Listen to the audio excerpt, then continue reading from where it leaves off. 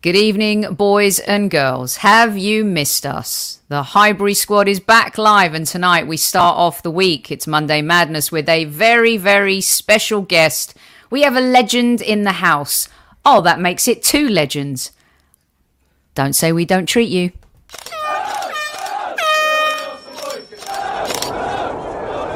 Mind the gap between the train and the platform. Please stand clear of the discussion doors. The next stop is Highbury Squad.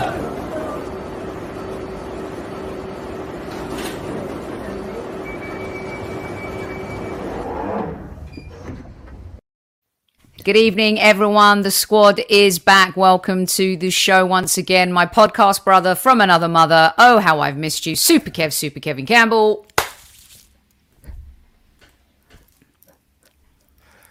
Squaddies! Sophie, I've got to say, I've missed you all. I can't wait for Monday Madness and a good week. And I'm excited because we got a legend on. Brilliant. Yes, we have a total legend. At ease.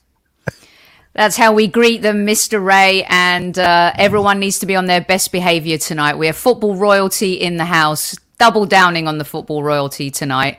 Mr. Derek Ray, legendary commentator, and the voice, one of the voices of football for so many years.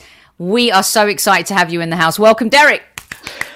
Well, thank you, Sophie. Thank you, Kev. I'm always a bit sheepish when I get an introduction like that, especially from somebody like Super Kevin Campbell, because, you know, when you were a young lad, as I was, as we all were, we were young once. Some people find that hard to believe. We sort of idolize footballers. So when you have big-name footballers calling commentators legends, we sort of think in our brains that there's something a little bit wrong. But it's great to be on with both of you. I know that there will be Arsenal themes throughout this hour, and I'm looking forward to that and anything else you have to throw my way. Oh, we love that. Absolutely love it. Your dulcet tones, I tell you.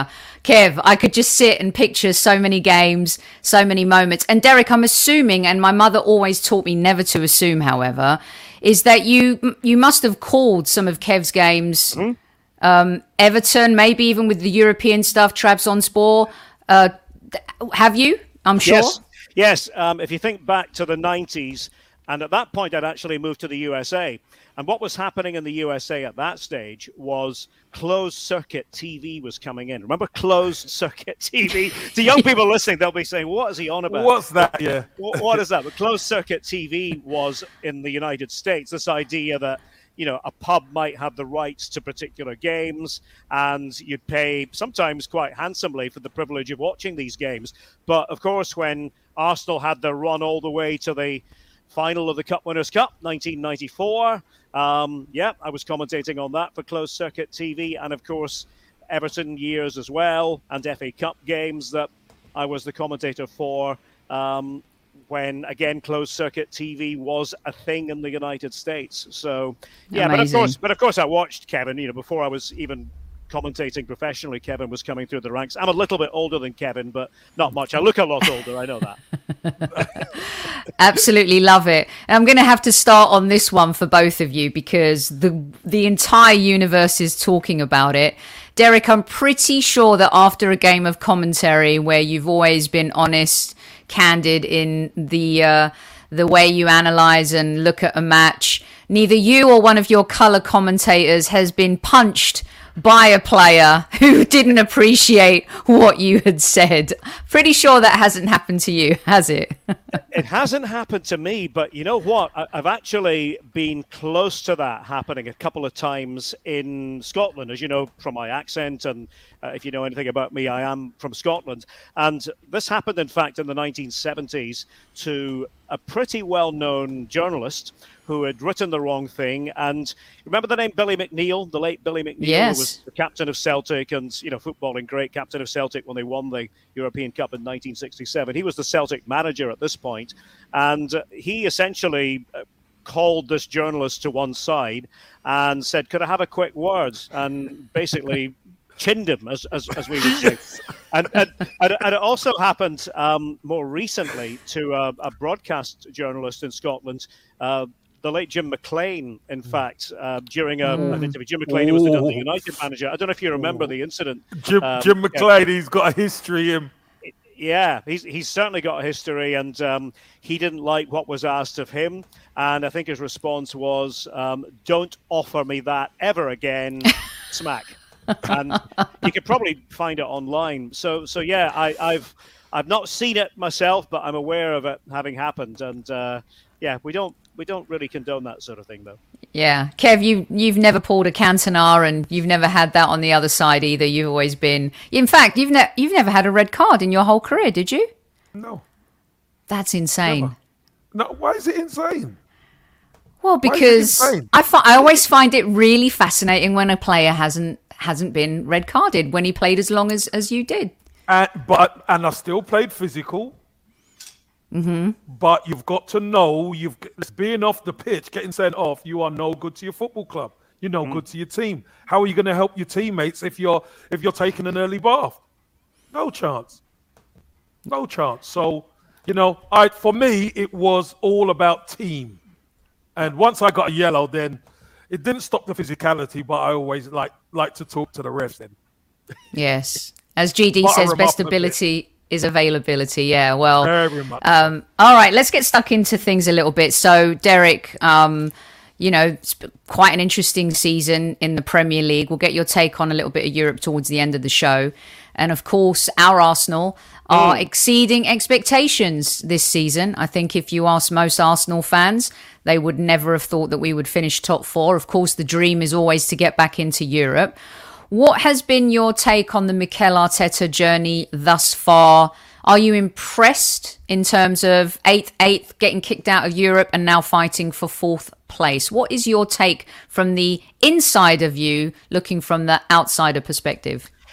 I'm quite intrigued because obviously I no longer cover the Premier League week in, week out. So I'm sort of glancing at it from afar. Obviously, the Bundesliga is my main week-to-week commitment along with La Liga. But what I think about Arsenal is that the story has almost sort of been changing with each passing month. It struck me maybe a year or so ago that everything seemed on a downer a little bit. But and there have been downers since then as well. But the future just seems a bit brighter to me. I mean, looking at it anyway. I think the English football scene has changed a bit. I mean, if we were to go back a few years, we always would have had Arsenal in the conversation, really in the top 3. That hasn't been the case so much in recent years, with the rise, of course, of Manchester City, with the rise of Liverpool under Klopp, with Chelsea doing what Chelsea have been doing, whether that can continue, whether that's sustainable given what's happening at that particular club, that's a different story. But I think that people from the outside, certainly somebody like me, I sort of cheer on Arteta because I liked him so much as a player. He was the kind of player who was always very easy on the eye. And again, this is a bit simplistic, but you think from the outside that somebody like that is going to be a natural fit for a club like Arsenal as a coach, that his ideas naturally would translate. And I know there have been frustrations for Arsenal fans. I know that some of it has been quite difficult to go through. I think, be interested to get your perspectives on that because you're much closer to that than I am. But I do see that there's sort of light at the end of the tunnel in terms of where the club might be in a year or so. So that would be my sort of broad view. I don't know what you guys think. Yeah, Kev did a special show on Friday where he talked about the evolution and the arc of Mikel Arteta and kind of where we've gone, where we've come to. I think one of the things for me is that he's had total support from the club, which makes a difference.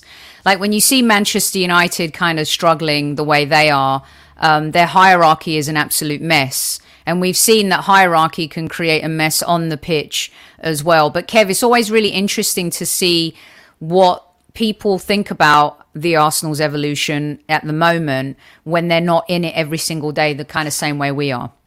Yeah, I think what Derek says is fantastic. Look, the key to all of this is looking at it from not the inside where we are as fans sometimes. It's looking at the big picture. The big picture is Arsenal were going in the wrong direction with players that were happy just to pick up wages, etc. I don't think they were fully committed to the club, a lot of these players. Derek, you might agree, you might disagree. But for me, now that you see players are committed to the football club, all of a sudden there's a great feeling back at the football club. I think that's important. So, listen, it's really interesting what Derek says. And it's amazing how a lot of the Arsenal fans who were against the regime to start with have now come around. Why? Because of the eye test. What they're seeing, they like. So that makes a huge difference. So, yeah. And I think, Derek, I wanted to get your take on this because being a commentator, I wonder how you would have built that narrative at the end of the Aston Villa game when clearly that was a massive win for us. And it's these games against Villa, the game coming up against Palace, Brighton, Southampton, that we absolutely have to win because we've got Chelsea, West Ham, Manchester United, the North London derby coming up. And having been rock bottom at the start of the season, 0 points from 3 games, to where we are now, to having players that we can fall in love with again. As a commentator, what did you think of that moment? And did you think that we over-celebrated the 3 points? Do you think that's... I know Phil McNulty kind of stands up for us on this at the BBC, saying, since when has it been a crime to enjoy your team winning? What's your take on that? And as a commentator, how would you have captured that moment? Well, I watched it after the fact, and I thought it was brilliant because, listen, we're all football fans. It doesn't matter who we support, doesn't matter what our background is. We all love the joy of the game. And I think as a commentator, you try to bring that out. You don't over-talk when it comes to the joy of the game. You try to let the pictures speak for themselves. And those pictures, frankly, spoke for themselves. And, that's what I love, whether I'm commentating or not. If I'm just watching a game as a casual fan, I love those pure, raw moments because they are what every fan goes through. And I think as a commentator, had I been putting words to those pictures, I simply would have said, Arsenal are breathing. Arsenal are living. Arsenal are pushing on to be the club that these fans, the Arsenal fans, want them to be and feel they can be. And I think it's the great thing about being a fan of any football club, and I see it in all countries, that it's not about whether you're first or second or third necessarily. It's about having that picture in your head as to what the club can be. And are they doing things that are in tune with what the fans feel the club should be? And I can give plenty of examples. Maybe we don't need to give the examples. You can use your imagination of clubs who are not in tune with what the fans think they should be. Mm-hmm. And I think it's probably fair to say that, for a while, and Kev touched on this, Arsenal were heading in a slightly different direction and maybe not a good direction. But the passion is there. You can see that, some things will go to plan, other things will not. I think that's obviously very clear. But there's excitement. And, because of the pandemic, I haven't been at the Emirates now for going on 3 years. But wow. It's got my, appetite ready for going back because I think that exciting things are happening. Again, that's my view from the outside. Yeah, love that. Absolutely love that. And one of the reasons I think, this year's taken on a different tone with Aaron Ramsdale and Benjamin White and the introduction of Tomiyasu, building on the Gabriels and the Thomas Parties of the world. And of course, Kieran Tierney previous to that, Derek. We have our good friend of the show, Mr. Stevie Nicol, who I know you've worked with many a time at ESPN. And Stevie, I think he heard the wrath of the Gooner Nation a few days, and he's actually on the show this Thursday. I saw that. Yeah, so of course, Emile Smith-Rowe and Saka really were the nucleus of the start of the falling back in love with our players again from a season ago, Derek. And I love Stevie to bits, and so does Kev. He's been on the show many times. He's an epic human. But those comments about Saka were a little harsh. I'm not quite sure where they came from and what your thoughts are on what Stevie said about Saka. Well, obviously, Stevie is a fellow Scot and a pretty blunt fellow Scot. It doesn't mean that I agree with him on everything, far from it. But what I would say is that Stevie's a good pundit because he has an opinion and he understands that people who are watching that show, ESPN FC, want opinions, that they want to hear somebody who, and Kev knows because Kev played against him, Stevie was a hard-nosed professional, as tough as they come. And, he cares about Liverpool still, and that comes through in his comments.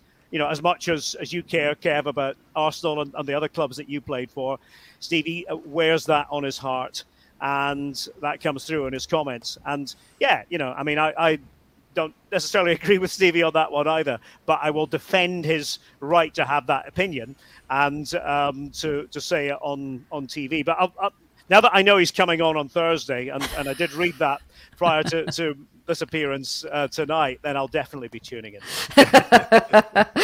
Kev, all the squaddies are already like, he's done for. We've got Stevie who's going to go in dirty tackle style. Listen, he's getting 2-footed straight away. But here's the funny thing, I'll get my first red card now. I think, Derek, the most important thing is really to analyse what he said, because I think that's the professional way. I know it's a podcast, but we're professionals. And he made some comments about Saka that just weren't true. And at the end of the day, we're going to defend our player, but we're going to defend the truth, because Saka's been ever present. He's hardly ever injured. Yeah. He's just the nicest kid you could wish to have. There's nothing out there in the media about, he's doing bad stuff or anything like that. So, it's going to be interesting one to see. Maybe Steve might put the car in reverse a little bit. we will watch with interest to find out. He should stay on the golf course with Mr. Burley maybe on Thursday.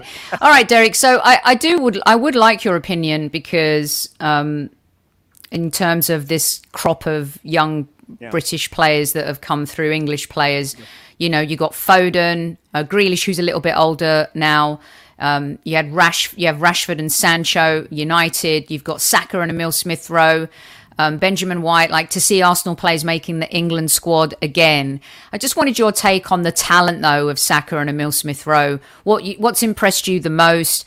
I think also when you look at our squad, double question here, I would rather have our squad right now than Manchester United's. I mean, everyone would rather have City's, but I would rather have our team than Manchester United's right now, because those two players, I think, have helped build that backbone. What's your take on those two, and in particular what I'm asking regarding the comparison to the United squad?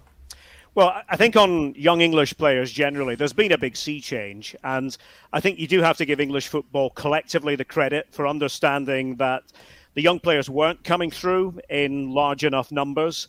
They've done all sorts of things to address that. And I have to say as well, without getting into the realm of politics here, but I think politics and life are intertwined. I think that there was obviously a concerted effort to make sure that players of a minority background, if you want to put it that way, were coming much more to the fore. And I think that has gladdened the hearts of most people looking at England, because I look at the English team now, and again, I'm as a Scot, and notwithstanding any rivalries between Scots and English people when it comes to football, I do think that the England team that I see now, the national team, much more reflects the country of England than it used to. And I think everybody has to view that as a positive. But, the players you're talking about there, and Smith-Rowe, of course, had that little spell in Germany. I was very curious what was going to happen with him. And it didn't really happen for him there for a variety of reasons. But I think that this is sort of why, if I were an Arsenal fan and you asked me about Manchester United, I would probably be happier with what the Arsenal project is, for want of a better word, than what's happening at Manchester United. And I read Louis van Gaal's comments today, the manager of the Netherlands. I'm not sure if you've heard what he had to say about Manchester United. Kev's nodding. Louis van Gaal, who I think would be a great TV pundit, because he simply says whatever comes into his head, and it's often quite interesting. But he's talking about Erik ten Hag potentially becoming the manager of Manchester United, and saying that, well, his advice would be maybe don't go to Manchester United because they're a commercial club. Maybe he'd be better off going to a football club. Now, that, again, is a bit harsh, but it's Van Gaal for you. But I think there's some truth in that, that Manchester United is a different entity, and they have a huge rebuild job to do. Rangnick is the man who's charged with the task initially of trying to do it. We'll see what the long-term thinking is there. But with regard to Arsenal, I think with younger players, and again, getting fans enthused about what they're seeing. I think that is the way forward, and that's the way that the direction they're pointing everything towards at the moment. Yeah. And Kev and I talk a lot, don't we, Kev, about this new crop of young players, comparing it a little bit to, and Derek will appreciate this, the Rockies and, you know, the Paul Davies of the world, and those players at Arsenal back in the day, which we often refer to, Derek, and we like to wax lyrical Sophie, about those times. That was gonna be one of my questions for Derek, to be honest. Meeting. Does he have a Rocky story? Because, you know, he was such a fantastic guy, and he left such a mark on a lot of people. Did you have many dealings with Rocky at the time, Derek? I didn't, unfortunately, just because of my geography. But I mean, obviously, well aware of other people's stories, and I'd like to hear your stories, to be honest. I mean, because you lived them, you know. I've mentioned. I always talk about Rocky every chance I get, to be honest, because he epitomized everything that was Arsenal for me. Not only were we both South London boys, but he was just, you know, you cut him, and you know, like the rock, a stick of rock, you break it, and it's got the name. Rocky had Arsenal in him, and the stuff he would do, going out of his way for players and parents of youngsters, etc. He was just a top man. But, you know, obviously, if you didn't really have that relationship over the years, obviously you know who he is. And, you know, the South London Brazilian used to get people off their seats, didn't he? Yeah, and it's funny that you're saying it now, but as a commentator, we sort of look at things in a certain way, and we remember particular moments. And John Motson's voice actually comes to me when I think of David Rocastle, because again, I'm just imagining, you know, the goal that Rocky scored in which game was it? Now you'll be able to remind me. It was one of the important goals. The game at Liverpool. Probably the game at Liverpool. Would it have been the game at Liverpool? I can't remember, but I remember Motson's voice, and there was that surprise in his voice. It was always David Rocastle. You know, it was, and that's all he needed to say. And I think it's a moment that will stay with fans of my generation. And I think I could probably listen for hours, Kev, just to you know, all the stories that you have and all the memories of by all accounts, a great guy. Yeah, we have Derek, one of my other questions would be, and maybe Sophie, you were going to ask the same question. What's it like working with Lee Dixon? Because Lee Dixon, you know, I'm sure Sophie was going to ask the same question. Obviously, the squaddies would love to hear what it's like and what he's like, because, you know, he's always been such a great guy and a bundle of fun. Oh, well, yeah, I can definitely tell you some great stories of working in the studio with Dicko. And obviously I miss him because I haven't seen him for a while. But, yeah, just a really funny guy, you know, just a really naturally quick-witted guy. He's always got a quip for you. He's always ready with a lighter moment. In our sessions when, you know, sometimes when we're recording and working on the game, which obviously is how I know him most of all, it can be quite intense. You know, we're doing it for hours and hours, and he'll be able to kind of just lighten the mood with one little comment. And sometimes we would use those comments actually on the video game as well. Sometimes not by design, but we would sort of have a little go at each other. He would usually start it, and I'd have to come up with a riposte. But no, I mean, and the team really enjoyed working with him because he had that quick wit, that sort of Mancunian sense of humor, and just a great guy. And of course, a big hit with American fans on NBC, because he's been part and parcel of that from the very start, since NBC took over the Premier League rights. And it would be hard to imagine NBC coverage, I think, in the USA without Lee Dixon. But I can only imagine what he was like in the dressing room. I'm visualizing somebody who was probably a bit of a practical joker. Would that be right? Yeah. Yep, you're bang on. You're spot on, Derek. You're spot on. But, you know, he was another one of those glue guys. Yeah, he's... and I agree with Derek on the NBC coverage front. That whole crew... Rebecca, who we had on the show a couple weeks ago, Robbie Earle's coming on in the next week or so. They're all. Robbie Mustoe, even Timmy Howard, who I know that you've covered with the US men's national team as well.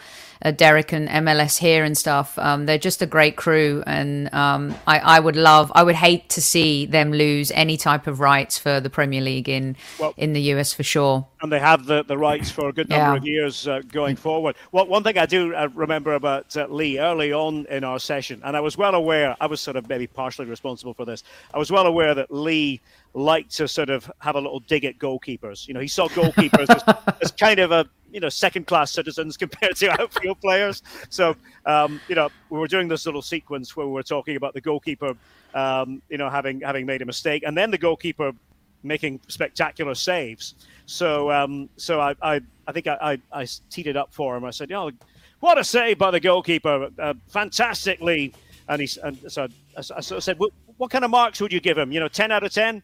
And I knew what was coming next. He said, yeah, it was a pretty good save. I'll give him a 7. I'll give him a 7. That's about as much as a goalkeeper is ever going to get with Lee. I absolutely love it when he does the curmudgeon thing. It's just the best thing in the world. Like Arlo and you could set him up and he'll be like, really? It's so awesome. I absolutely love that about him. Ran into him and Righty at the World Cup in Moscow, and I mean the two of them together. You can imagine when all these guys get together, Derek. It's just too much fun, and Roy Keane was there too. So it's always a good moment when you've got Arsenal and Spurs and Arsenal and Manchester United players in the same room. The funny thing is, I was going to say, Sophie, that when I lived in London till 2017 for almost a decade, and we actually lived around the corner from each other. We lived in the same part of southwest London, and so I used to see him all the time. Just walking around the area.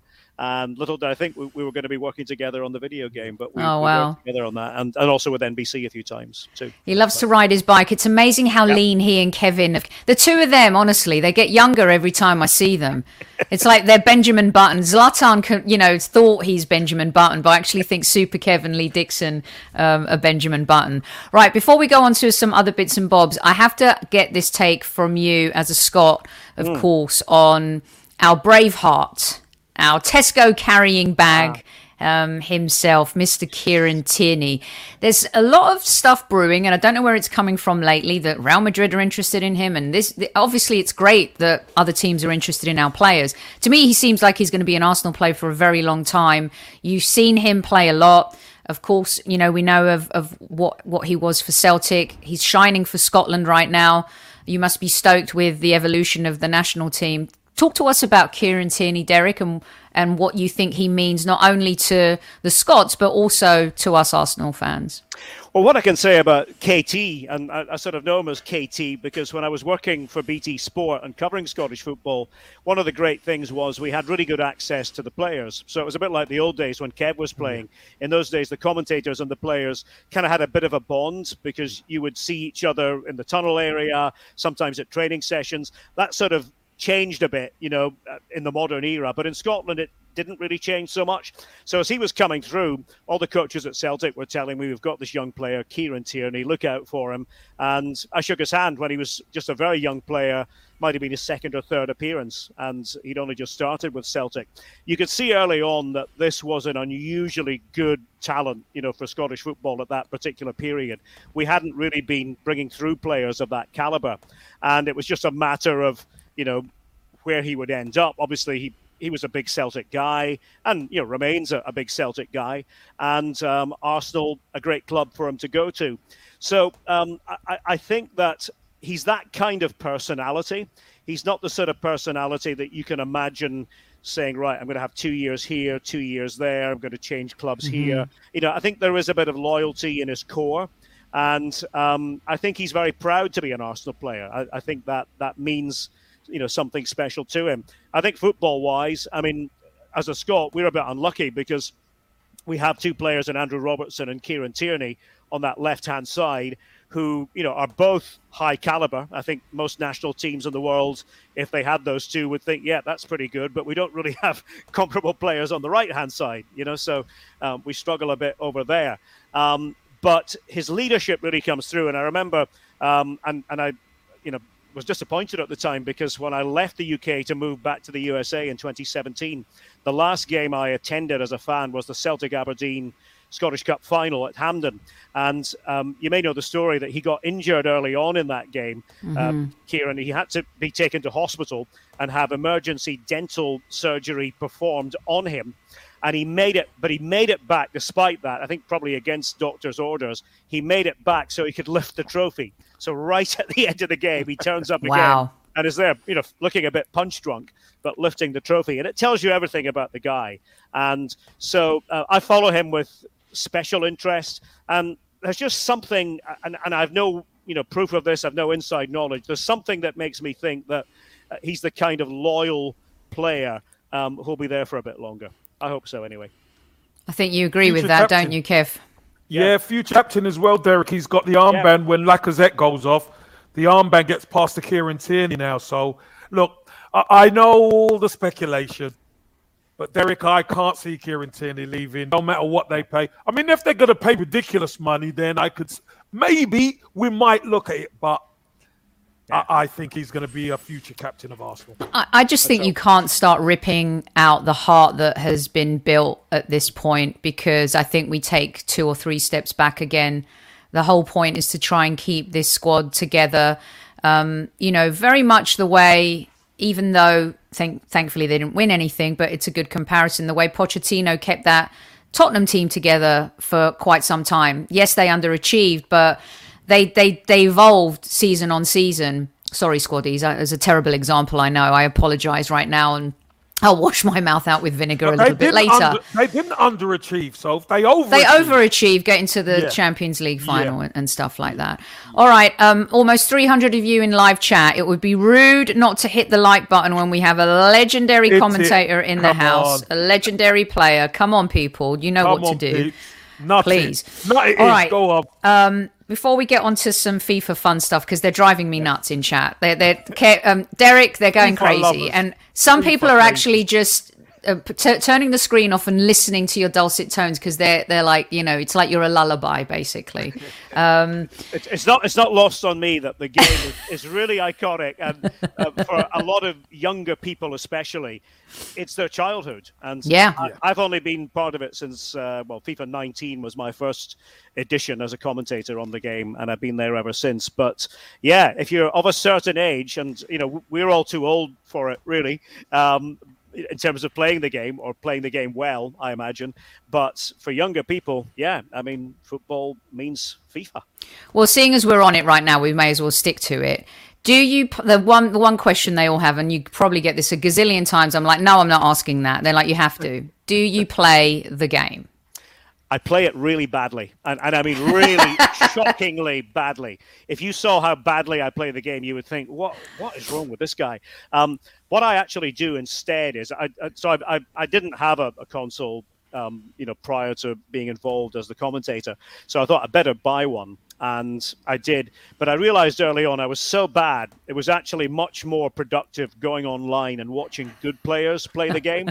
And I wanted to do that because what I wanted to do was figure out, based on the game, what could I do with the commentary that would improve it, So that's my reason for watching it. Sometimes I'll just go online, and maybe you at home, maybe it's your game I'm watching and you don't even know. I'm eavesdropping on a live game somewhere, and I'm listening to how the commentary is being used. And obviously, as a production team, we're all very interested in that and just trying to make it better year in, year out. Because contrary to what some people think, I'm not actually in the living room commentating on the game at that particular moment, although that would be a wonderful technological advance.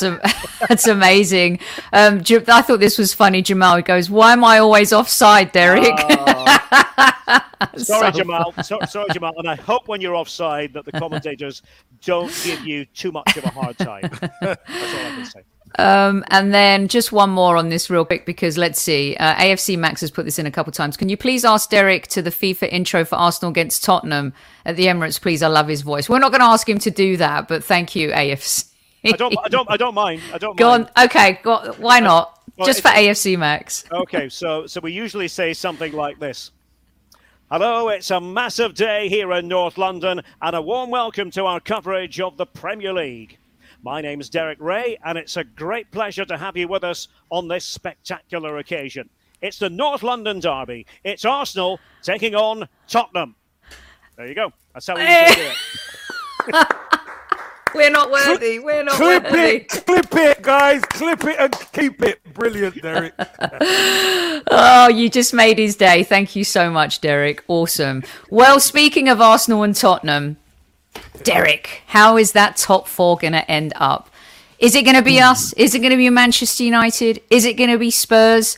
How do you see this playing out? We all have to play each other. We're 4 points clear of the Red Devils, 3 points clear of our nemesis right now. There's a long way to go yet, but yet there's only a few, there's no room for mistakes. How do you see this unfolding? I see a lot of points being spilled by everyone. I think that's the reality of it. I think it's going to be nip and tuck, to use that phrase. I think it's going to go right to the very end. But I think, as we've been discussing, I think there is hope if you're an Arsenal fan. And I don't think that there's any reason to fear the situation or to fear the other teams in that sector of the table. I think Arsenal can hold their own. And I will not be surprised, not just because I'm on with you two, I will not be surprised if it's Arsenal ahead of the others. That'll Kev. do, Derek. That will do. Should we just end the show?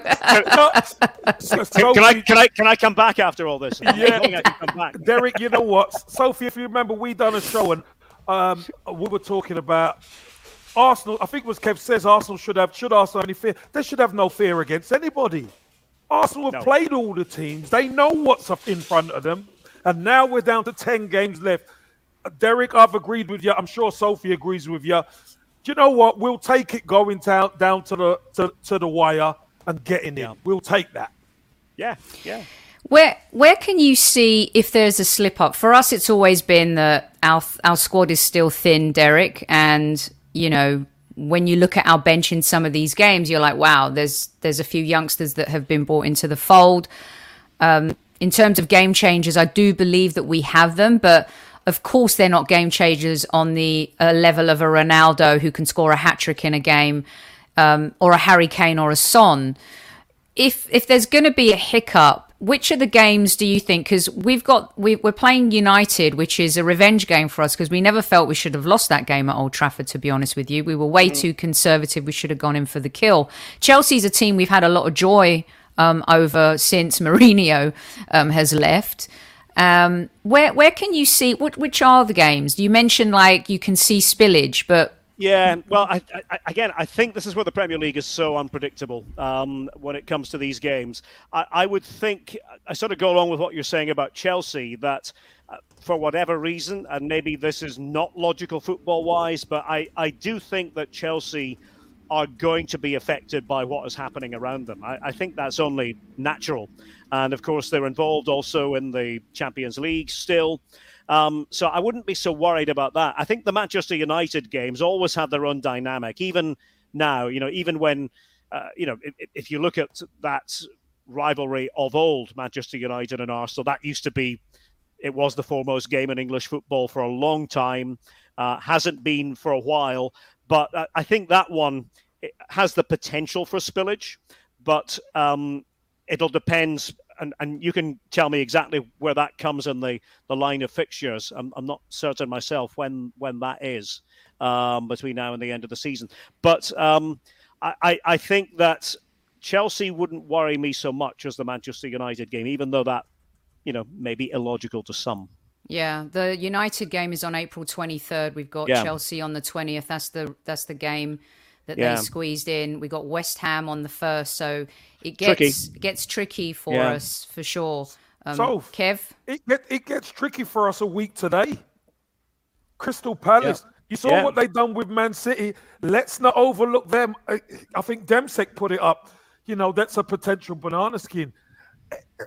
The problem with the Premier League, Derek, is every team is a potential banana skin at times.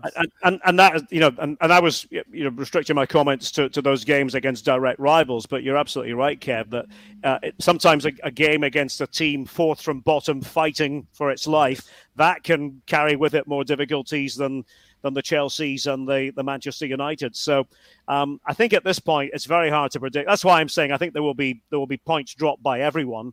And as a neutral, I'm hoping it goes down to the very end. And I think there's a fair chance it will. Yeah, there's a reason why they haven't scheduled that North London derby game yet, Derek. Kevin and I have been saying it for weeks now. Yeah. Okay, so let's get your take on these two. Who wins the league, Liverpool or City? I still say City. I know that there's probably a groundswell now thinking that, okay, if Liverpool have managed to peg this back the way they have, then they stands to reason they have a good chance. I don't know. There's a kind of a certain drumbeat with City that I think, an even keel about City, that makes me think, they probably will do it. But what I will say is I think the Champions League can, of course, influence this as well, depending on what happens to the two clubs in the Champions League, who goes furthest. Do they both go as far as possible? I mean, that's certainly something that is thinkable, conceivable as well. But I'm going to default to City. How about you guys? What do you think? I think Liverpool are going to nick it. I know Kev doesn't want Liverpool to win, that's for sure, and he's worried about what's going on at the other end of the table as well, which we're going to get your take on too. But I have a feeling Liverpool are going to do it. They've got a lot of momentum, haven't they? They've got a lot of momentum. But I think it's going to come down to that game at the Etihad. Yeah. And City, I fancy City. I still fancy them to pull it out the bag in the end. But you know what? I think they're gonna cancel each other out because they play in the FA Cup semi-final as well. So, and then there's both in the Champions League. You know, this could be some epic games. I love it. Could be. Yeah. Derek, do you think the team Kev captained and saved from relegation all those years ago, did they make it? Are they going to survive? They are going to survive. I'm saying that with some confidence. Well, maybe not with 100% confidence, but it would be unthinkable for Everton not to survive. I can't. I mean, none of us can't visualize Everton in the second tier of English football, can we? I mean, it's just something that is not meant to happen. I think, again, twists and turns in that sector of the table, and we've seen what Leeds United have done in the last couple of matches under Jesse Marsch when they'd sort of been written off. But there's, again, I'm going with a sort of a gut instinct on this one, and a long way to go, but I just cannot imagine Everton going down. Yeah, it's definitely one of those, you know, you don't want to have a Forest Leeds moment, right? No. I mean, especially Forest from back in the day, that would be a real shame. And I think it would be great for teams like Leeds and Everton to stay up. I really do. Just the atmosphere at the games, the history. And I don't mean that to sound derogatory to, you know, any other team. But Norwich are a yo-yo team. Burnley have kind of been surviving by the seat of their pants for a while. Watford are another yo-yo team. So it'd be great to see. Now, you watch a lot of Bundesliga. You commentate on top games, Derek. I love watching Bundesliga. Kev does too. I wanted to ask you this. We need strengthening. Super Kev says we need 8 players, which we know we're not going to get in the summer transfer window. We need a couple strikers. We need a right back cover. We need a CB. We need probably two midfielders, right? Yeah. When you see talent, other than Jude Bellingham and Haaland, who we'd take in a heartbeat. yeah, of course. Who do you see out there that you think when you kind of sit back and you think, you know, they'd fit in perfectly at the Arsenal? Oh, well, I mean, I think when we talk nowadays about young players in the Bundesliga, there are many who would be good fits for top Premier League clubs. And the fact is, there are many who see themselves eventually playing in the Premier League. Some who would like to make it happen immediately. The best young defender in the Bundesliga, but I don't unfortunately think Arsenal are really going to be in the running for him, is a guy called Nico Schlotterbeck, who plays for Freiburg and actually just made his debut for Germany at the weekend. And just a superbly talented young central defender. And he is certainly the player who the big clubs, Bayern are trying to, would certainly be quite happy to have him on board. Dortmund would like to have him. But there would be one, who I think, I think the sky's the limit for him. And I think we'll be talking about him as a very high level player and possibly in the Premier League someday. But I'm not sure the timing is right for Arsenal at the moment. If you're looking at top strikers, and again, this is somebody who has attracted the attention of the top clubs in Europe, and we saw him at the Euros last year. Patrik Schick, the Czech Republic international striker, joint top scorer at the Euros, plays for Leverkusen, is injured at the moment, but he's second in the league in terms of goals scored behind Robert Lewandowski. And Leverkusen have some really good talent. I would say to anybody in England or any Arsenal fan around the world, if you want to look at talent that's out there, look at Bayer Leverkusen. And what they've done is they've used a very good scouting network put together by Simon Rolfes, their sporting director. And they seem to manage to get young players at 18, 19. One of them who PSG mistakenly didn't hold on to, a guy called Moussa Diaby, who now plays for France, and little dribbler, naturally left-footed, goal scorer. And now they're looking at around 100 million euro of maybe the asking price. So this is the difficulty is kind of, who do you look at who's realistic, for Arsenal within certain parameters, and knowing too that other top clubs in Europe are on that scent. But it certainly is the case that, and I know this having spoken to recruitment people at Premier League clubs, the Bundesliga is very much on the radar of English clubs. And you're not going to get bargains from the Bundesliga, because the fact of the matter is that the Bundesliga clubs know that there's a price for a player, and then there's a Premier League price, because the money is there in the Premier League. It's a premium. Yeah, that's right. It is a premium, Kev. But those would be a couple of names, young players and slightly older players. But I would say look at Leverkusen for talent up and down that team. There's a young defender they've got called Piero Hincapié from Ecuador, who they just signed at the start of the season. Another one who I think is going to end up being a very high-level defender. He's only, 19 at the moment. A quick one for you from Barry. So many questions, you guys. Keep them coming in. We'll spend 5 minutes on your questions for Derek. What does Derek think of Sosa at Stuttgart? Borna Sosa, Croatian, who is a left-sided player, probably one of the top 2 or 3 crossers of the ball in the Bundesliga. And it's interesting, his crosses tend to be sort of high trajectory. It's not driven balls in from the left, it's higher trajectory. And they have a tall striker, Zasha Kalajic, who's often the recipient of those crosses. But he's another one who Stuttgart will do well to hang on to, and could imagine him doing really well anywhere, either as a left wing back or as a left back in a back four. But yeah, we'd be talking big-ish money for Borna Sosa. Kev, I would love to get Derek's take, because he's seen him play a lot. A player who I think, maybe didn't have enough mustard for the Arsenal, but it's good to see him doing well in Bundesliga, but I feel like we've given him away for pittance, is Dinos Mavropanos. How have you seen him this season? He's been good with Stuttgart, and I think you have to say that was a bit of a masterstroke by their sporting director, who you will remember quite well, Sven Mislintat, who of course was at Arsenal and didn't stay there that long. But he's done a good job there at Stuttgart. The sporting director in Germany is quite an important position, more high profile than in England. And Mislintat has had to work kind of on a budget, bringing players in and then selling them on. But Mavropanos was the reason I say a masterstroke was that he managed to get this deal whereby they'll get him automatically on a buy option for €3 million if they stay up. Now, it's touch and go whether Stuttgart will stay up at the moment. But even if they get relegated, they still have that option to buy him for $3 million. So it's automatic if they stay up, and it's optional on their part if they go down. So whether he's good enough to be an Arsenal regular, I'm not sure. But he's, for the most part, been very good with Stuttgart, playing on the right-hand side a lot of the time of a back three, commanding. Also, when he scores goals, his goals seem to be spectacular goals. He'll drive it from outside the box and it'll go sailing into the top corner of the net, or it's a powerful header from 14 yards out or something. But I talked to a lot of Stuttgart fans, and they're very grateful to have him. I know that.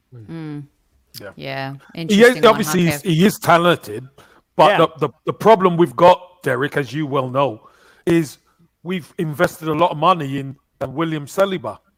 Correct. And he's now a full French international.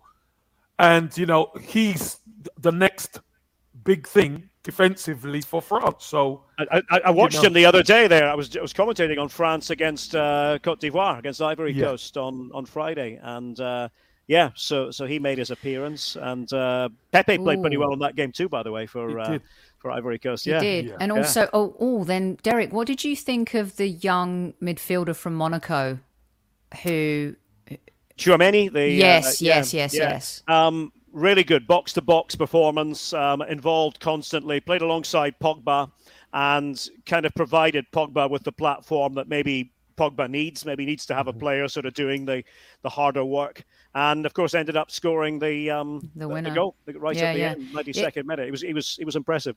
I've been keeping my eye on him lately, and he just seems like an Arsenal type of player. Another question for you from everyone is about Leno, and if there's interest from German teams. Of course, you're a commentator, not a journalist in the sense of transfers, but it seems like that's the place he wants to go back to. What's your thoughts on Leno and who he could potentially attract? How much do you think we could get for him? Well, it's an interesting one because obviously he's been there for a while now at Arsenal, and he was at Leverkusen, and he's still highly thought of. But I would say one thing Germany does pretty well is produce goalkeepers. So you always have this sort of conveyor belt of younger goalkeepers coming through. I'm not really sure I can visualize at the moment, and I certainly haven't seen him linked with any particular German club. I can't really visualize one club that would say, yeah, we absolutely want to get Bernd Leno back into Germany. I think it would, because if you look at the big clubs there, they're all fairly well off. Leverkusen are one who maybe could upgrade, but they're being linked with a very good goalkeeper from Bielefeld, Stefan Ortega. Whether that will happen, we shall see. So I think it's one to watch more than anything. But I'm not aware of one German club putting all their eggs in the Leno basket. As good as he is, and as credible as he's viewed in Germany. Yeah, Kev, Derek. Here's one for you, a warning in case you are commentating on the Dortmund-Leipzig game. If there's a pitch invasion at the 76th minute, it's Magic Mike from the Gooners podcast. So just know that that's coming. That's coming in advance. I know Magic Mike, and I'm not actually commentating on that game, so I don't have to worry about it. Okay. One of the other popular questions that's coming in is, who are the current commentators that you enjoy? Well, I mean, that's always a difficult question because many of them are my friends and colleagues, of course. And, I don't want to leave anybody out, but maybe I'll sort of put it this way. My best friend in the commentary business is Ian Darke. And Ian and I used to be, and Ian just has a wonderfully idiosyncratic way about him.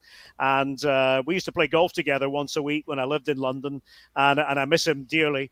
So obviously Ian is somebody I'm certainly going to mention. I think fans around the world know how great Peter Drury is. I think they know that he has this sense of occasion, and as a wordsmith, really, nobody should try to compete with Peter because he is in a league of his own when it comes to that sort of thing. And you could go down the list. The commentator who influenced me on TV most of all was an English commentator, Brian Moore, back in the 1970s and 80s. And it's up for grabs now. I know. And of course, he's inextricably linked with that iconic line from the Liverpool Arsenal game. But he just had sometimes it just comes down to not the words somebody uses, but just the way that they use their voice. And Brian Moore, who I have to say as well was a real gent. I made myself known to him when I was a young commentator, and he was the essence of charm. He couldn't help me enough. And so I used to communicate with him a little bit. And I mentioned John Motson earlier, and of course Barry Davis of that era, the two BBC commentators. But I think what's great now is you have a lot of younger commentators coming through who've been given an opportunity at a young age. So I dare say in 10 years' time, there'll be a commentator currently at 22, 23, just making his way or her way, because there's some very good women who are broadcasting at a high level now as well. But that commentator in 10 years' time will be elevated to the status of the Moores, the Motsons, and the Barry Davises. Super Kev. You can't beat I actually those work guys. with. Hey, them guys are, listen, with Desi's our staple diet, them guys. But I actually work with Ian Dark, Derek, for Mola. Oh, yes. Sophie, when I do Mola TV, that's Ian Dark is one of the guys I work with in studio and obviously commentary. So what a great guy, and a massive gooner as well. Massive. He's just a terrific bloke, and still working very hard for ESPN, for BT Sports, and sometimes on the Premier League World Feed. Yeah, love that. Who's the best colour commentator you've worked with? Again, that's an even harder one, because somebody asked me recently, how many co-commentators do you think you've worked with? And I started trying to sort of write some names down, and I was well past the 150 mark. And I was thinking there's still people I've missed out, So on that one, I think it's sort of, depends on your preference. And some people will like a certain style over, another person. One person who I'll single out, because when I moved back to the UK, I worked a lot with Craig Burley, and I know that, again, Craig is one of these people who's a bit polarizing. Some people will say, oh yeah, I like his strong opinions. Others will say, no, he goes over the top too much. But I found that Craig was somebody who was just great to work with, somebody who was really in tune with what a broadcast should be, and made his criticisms fairly. He was a fair judge of what he saw. But I've worked from everyone from Andy Gray to Lee Dixon to Stuart Robson on the game nowadays. To tell you who I really had a good time working with, and I don't know if he's ever been a guest on your podcast, but I think he'd be a good guest, is Efan Okoku, who was my partner during the Euros, and in fact during World Cups gone by for ESPN as well. And Efan is very matter of fact, but I think a really good eye for the game, a nice way about him. And a lot of people have said to me, for some reason, you two seem to really, your voices sort of match up quite well. Yeah. And that's an intangible. It's a bit like, Kev, a striker playing with another striker, a centre-half with another striker. Sometimes you just have that intuitive kind of understanding. And I've always felt that with Efan. Yeah. Two questions. I love this stuff, Kev. And Derek, when I said to Derek, how much time do we have? He said, I'm good. And I'm like, don't ever say that to me, because I'll keep you here all night. You'll be Sophie time. Yeah. Because I love it because Kev's doing a lot more commentary now too, for international and also for TalkSport and stuff like that. Yeah, I've heard and I always ask him as well, like, what's your favorite game that you've called, the magic moment, and the game that you wish that you could have called, and what you would have said?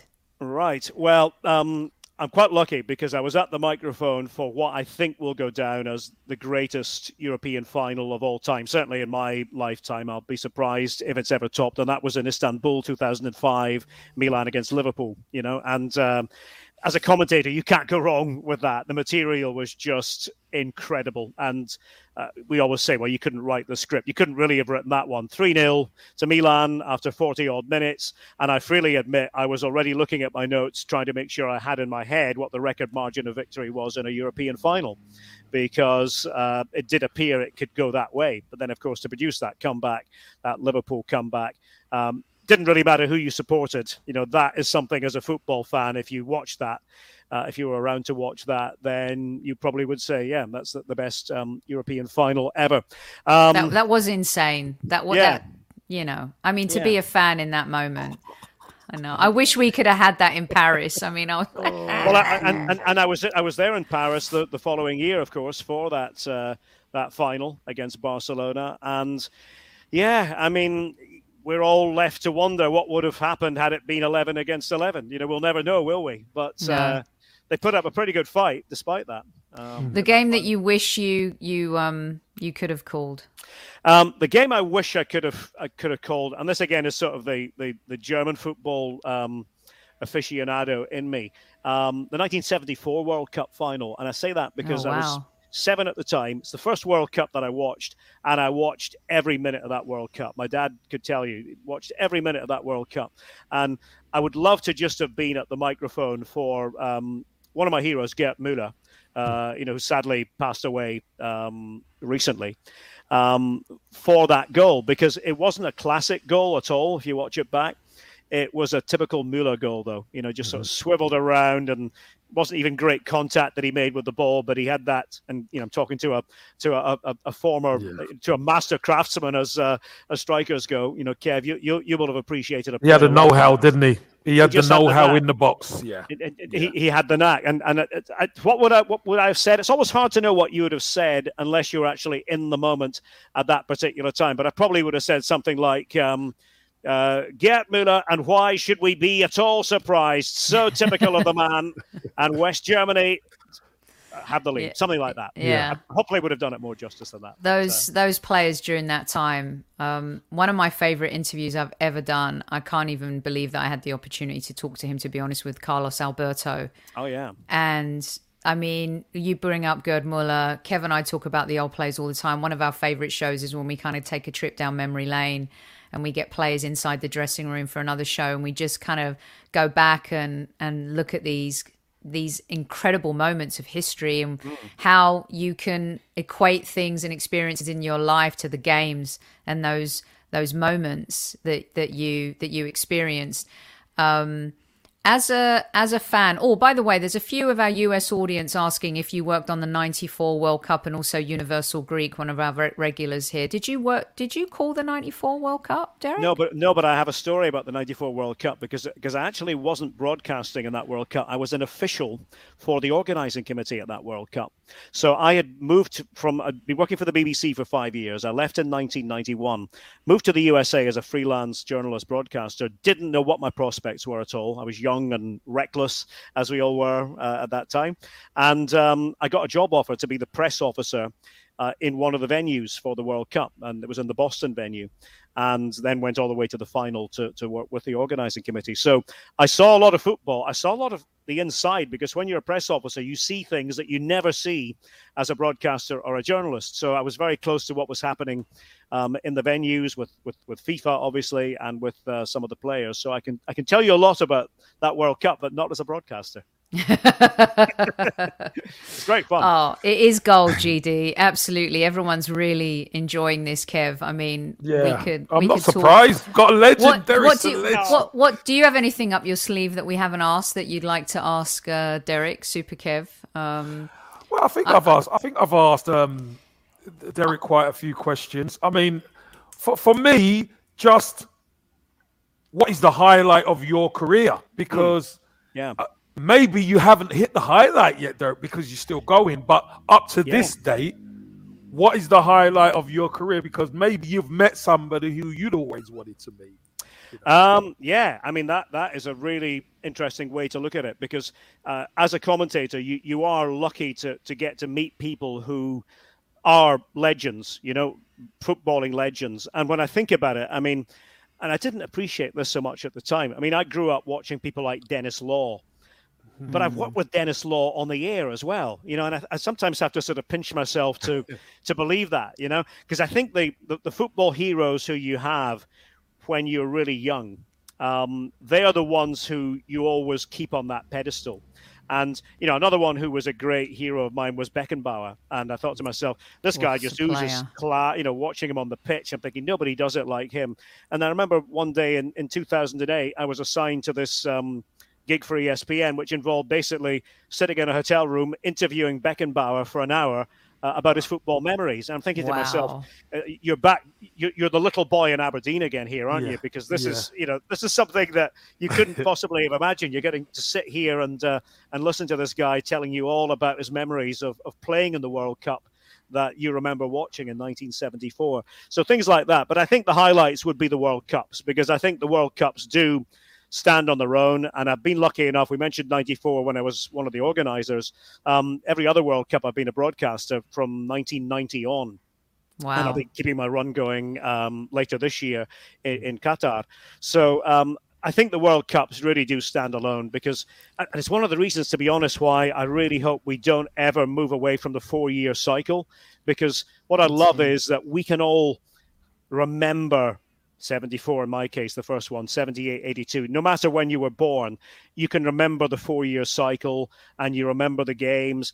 If we suddenly had that every 2 years, I'm not convinced it would have the same meaning. You know, I think it would become, oh yeah, another World Cup, and oh yeah, and England are sending a B team this year, and we would say that without any irony. You know, we would say, yeah, they're prioritizing something else, and I don't ever want us to get to the stage where that joy in sharing this world experience ever disappears. I completely agree with you 100% on that. The excitement is the wait, and then you've got the Euro sandwiched in between. Exactly. It's just beautiful. Okay, 1 minute, get you out on these two. Messi or Ronaldo has come up in the chat box. Who is it for you? Messi.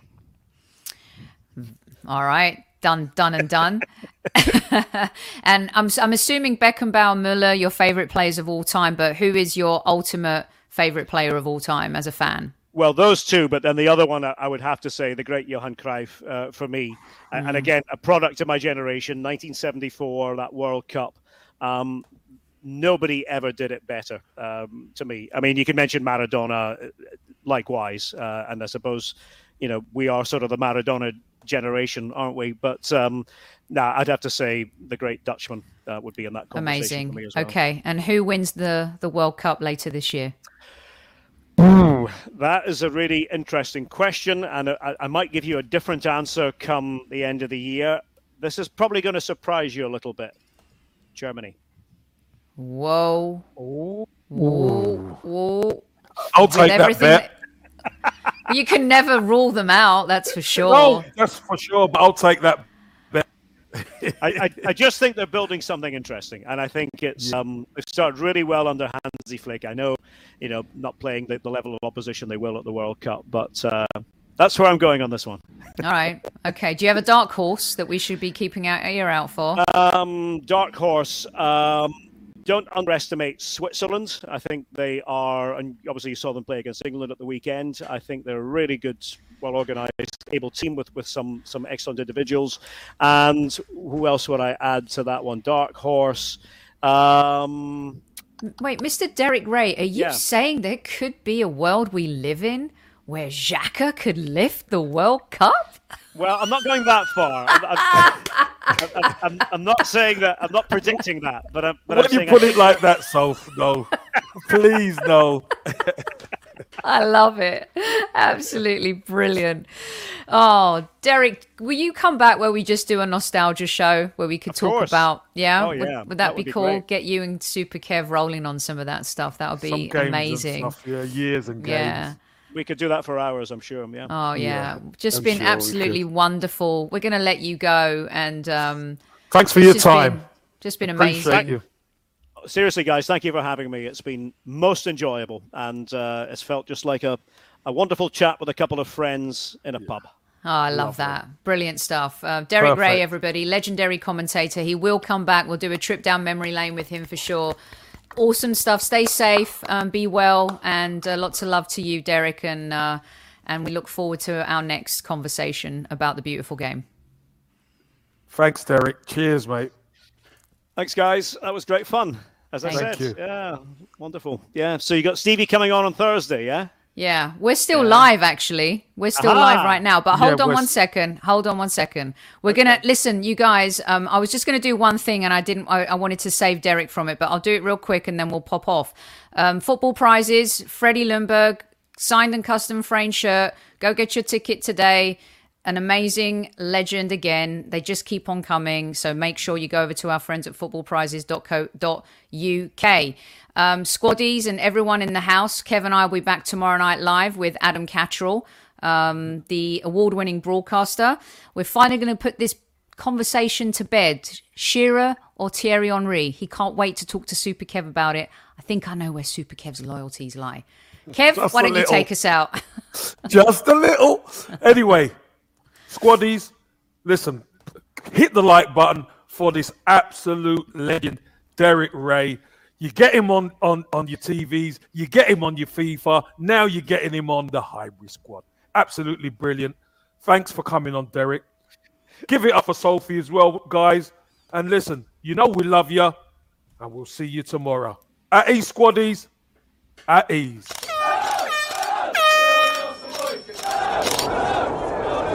Mind the gap between the train and the platform. Please stand clear of the discussion doors. The next stop is Highbury Squad.